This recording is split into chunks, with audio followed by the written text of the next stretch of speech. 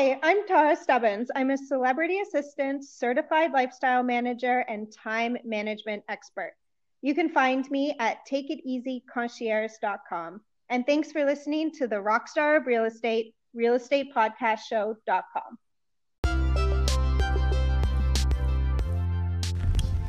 3, 2, 1.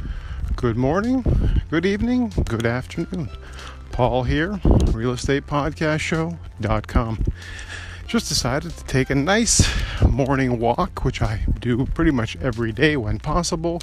Today you got a little bit of rain in the background, so I don't even need to add anything at all to the music background. There'll be enough, hopefully, birds and just nature noises in the background.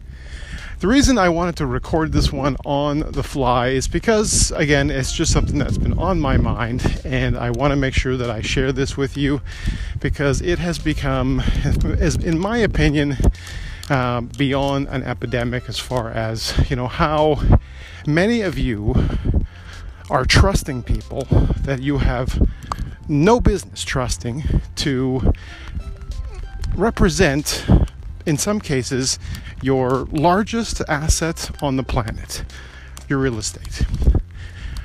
The reason I'm saying that many of you aren't thinking this through is because just this in the last couple of days, I'll take one example where I've taken a few clients of mine, again, longtime clients, incredible people, through some of the top Toronto lofts in the city. So we were in over $5 million of lofts this week. This was just with this one client. Obviously, there's others as well. But in this particular case, all the places that I was going to show them had the same common mistake. And if you're a seller, if you're a home seller, a loft seller, a condo seller, and again, I would think that if you're serious about focusing on your best interests and not anybody else's, not mine, not the other agent, but your best interest, that you would want to make sure that you do the absolute minimum of due diligence. So obviously, I want to make sure you strongly understand that if I'm not the one defending your property value, I will be the one questioning it. And this week, that's all I've been doing. I've been just questioning it, saying just wow, mind blown emoji. So here are the basics. And again, this is just something that if you're going to just hire someone who just does the basics, then you should probably sell it yourself. You should just forget about using a realtor. Just sell it yourself if you're not going to do anything besides this, because even this part is being overlooked. So step number 1, under-describe and over-deliver. This is a marketing principle that's been around for many more years than I have. So the point of that is, if you're describing a property, and this has happened so many times, where on paper and even in photos, there is this illusion of this really fantastic place without any flaws, without any issues. And just about every place I showed these people with those kinds of descriptions had nothing but flaws and issues, terrible layouts, bad lighting. Again, no storytelling whatsoever being used and no storytelling principles being followed. So at the very, very least, if you have to work with someone, which I don't understand, if anybody's working with someone against their will, that's the weirdest thing to me. If you're not putting your property where it belongs, which is on the realestatepodcastshow.com podcast network, where the sold stories are being told on a global stage, unlike anything else. If you're not going to do that, at the very least, instruct the person you hire to under-describe and over-deliver when the potential buyers, whoever those people are, come in the door. You're making a huge mistake, and a lot of you are sitting on the market because you just don't seem to understand that storytelling is actually more important than any one thing to do with your real estate listing. And it is what determines the value of your potential property, because if you're not able to storytell, you're also not able to give potential.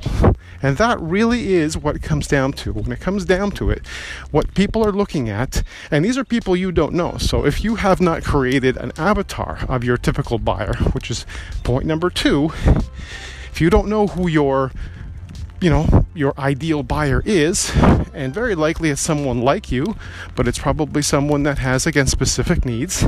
If you don't understand what they're looking for, you're also missing the boat entirely. So again, if you are making plans to sell your property in the Toronto or GTA area, first stop. The best practices you can follow is to sign up with me, realestatepodcastshow.com, and give me at least 2 or 3 weeks to be able to put together the incredible 6-step system that I've put into place for my clients that has literally changed their lives, has helped a bunch of them go into the mortgage-free lifestyle this year. So I want to make sure that you're in the same position as all of them, as Joe, as Jessica, as Neville, as every single one of my clients that I've helped this year.